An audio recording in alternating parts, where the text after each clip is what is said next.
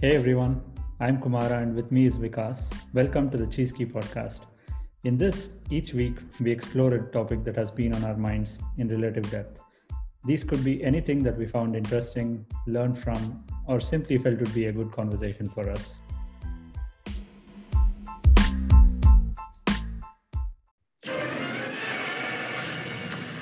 Short ಏನ್ರಿ? Sir scene ಬಂದು 20ನೇ ಫ್ಲೋರಿಂದ 4 ಪಲ್ಟಿ ಹಾಕಿ ನೀವು ಜಂಪ್ ಮಾಡ್ತೀರಾ ಮತ್ತೆ ಸ್ಟೈಲ್ ಆಗಿ ಕೂಲ್ ಡ್ರಿಂಕ್ ಕುಡಿತೀರಾ. ಯಾಕೆ? ಸೇಫ್ಟಿ ನೆಟ್ ಇದೆ, ಫೈರ್ ಇಂಜಿನ್ ಬೇಕಾದ್ರೆ ಟ್ಯೂಬ್. ಬೇರೆ ಅದೆಲ್ಲ ಓಕೆ, ಕೂಲ್ ಡ್ರಿಂಕ್ ಯಾಕೆ? UB soda only ₹80. ಯಾಕೆ cool drink? If you're wondering, no, UB Exports is not a sponsor of this podcast. That was just a clip from a popular ad from our hometown of Bangalore. In the ad, a movie director is explaining the scene to the lead actor. You're going to jump from the 20th story of a building and then calmly sip a cool drink. On hearing this, the actor shouts, as you heard, Yake, which translates to why in English.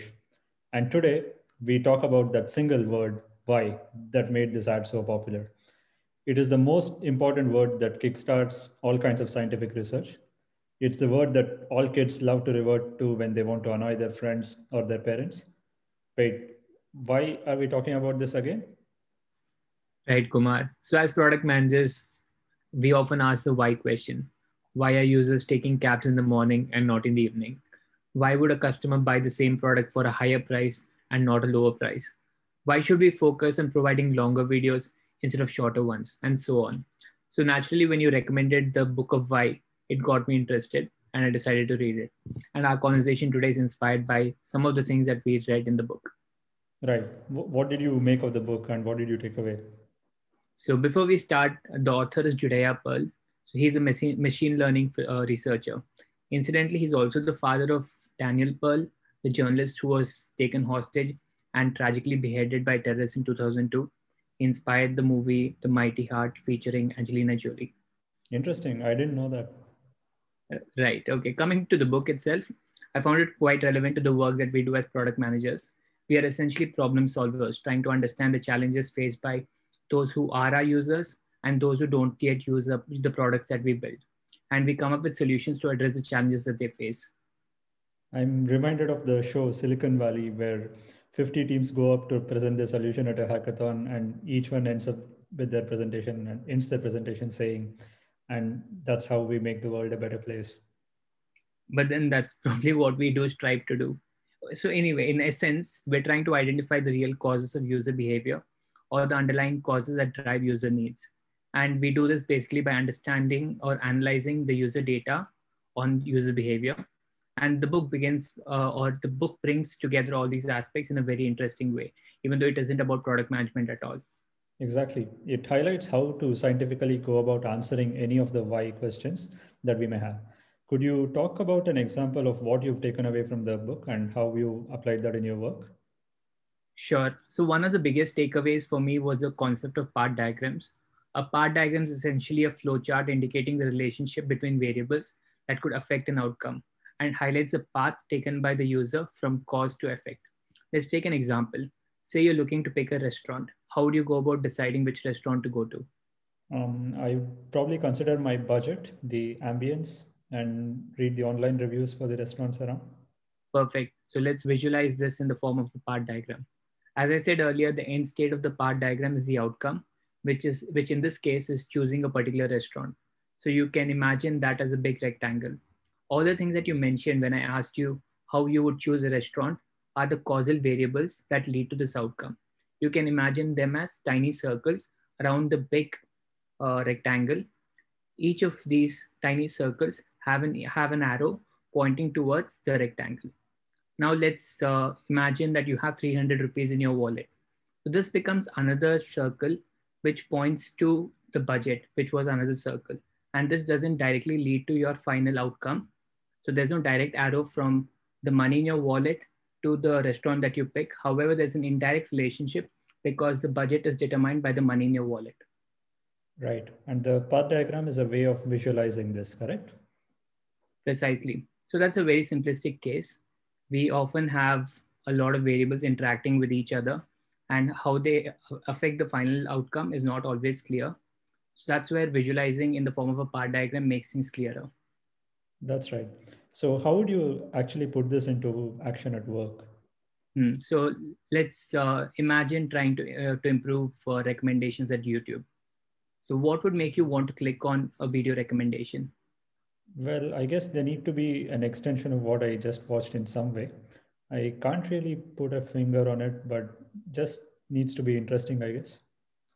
Right. So this is what I've noticed when talking to users about about their taste when it comes to videos. They find it hard to put in words what they like, which is why we rely a lot on past actions of the user to understand what they will like and what they won't.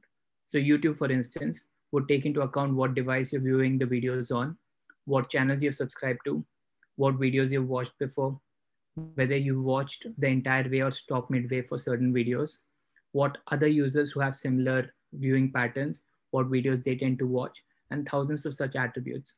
These are all causes, both direct and, and intermediate, for what you will like, and they can be very well visualized and understood in the form of the part diagram. Rather, these are all plausible causes, I would say, ones that could influence users to click on a recommendation, but the cause itself needs to be proven. But yes, these are best visualized and understood in the form of a path diagram. Right. And speaking of proving a cause, which is essentially answering the why question, could you describe how you go about doing it? Sure. This is actually called hypothesis testing, and it's the foundation of all scientific work. It is where we come up with a hypothesis that a certain outcome is due to a certain cause, and then we design a scientific experiment to prove it, one that can be repeated and verified by pretty much anyone in the world. For this, we borrow a tool which is very commonly used in the space of medicine called RCTs, or randomized controlled trials, which is a type of scientific experiment that helps to isolate the cause and effect. Okay, let's use the current developments with COVID vaccines to try and understand this. So, to go about proving conclusively that a vaccine works, pharmaceutical companies conduct these randomized controlled trials by taking a sample of people that's a fair representation of the wider population, and they split them into similar groups. Then they give the vaccine to one group and they give a placebo to the other. That's right. Also, those who are participating in these trials won't really know which one they have been actually given. That is, whether they received the vaccine or whether they received the placebo. This is called blinding, and this is done to avoid any sort of a bias from the participants. Even the researchers themselves can be blinded in some tests where even they won't know who has been given the vaccine and who has been given the placebo until after the experiment has been concluded. Then the two groups of the people are compared over a time period, at the end of which the group that received the vaccine should have a definitively lower number of infections than the group that received the placebo. In the case of the COVID vaccines, the trials are expected to end when the control group crosses a certain number of infections, after which the pharma companies would be able to say with a certain confidence that the vaccine works. Right, and the double-blind randomized controlled trials are thought to be the gold standard of establishing causality. This methodology is quite prevalent in our industry, the tech industry as well, where product features are continuously tested via such experiments to prove that they're beneficial to users. We can see how this is done in the case of the YouTube recommendation example that we just discussed. So you listed several possible causes. Let's assume that the recommendation algorithm takes into account only one causal variable, that is the popularity of the video. This means the moment you finish watching a video, the videos with the highest number of views are recommended to you. Now we might want to see if uh, instead of showing the popular videos, what if a user is shown the latest videos instead? Would this lead to a better result for the user than the popular videos? So we would randomly split the users in half. One set of users would be shown the popular videos, while the other set of users would be shown the latest videos. And then we would compare the results on which set of users clicks on the video recommendations more, and determine if latest videos are better than popular videos for users. Right. So if we visualize the causality here, the path diagram initially just has one circle around popularity, leading to the outcome that you will click on when what is recommended. Now, the strength of this arrow is likely to be weak, as simply showing the most popular video may not be interesting to many in the audience.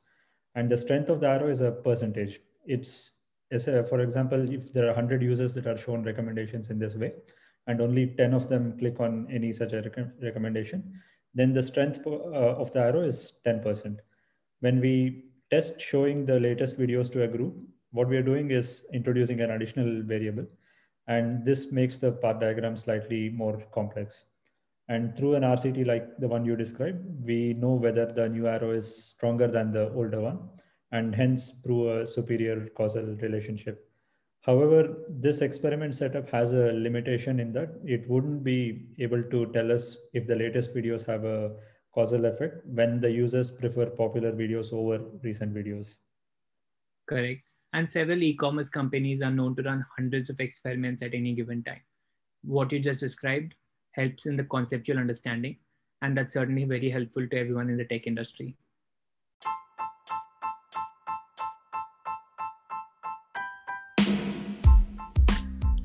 And with that, we are going to wrap the conversation this week.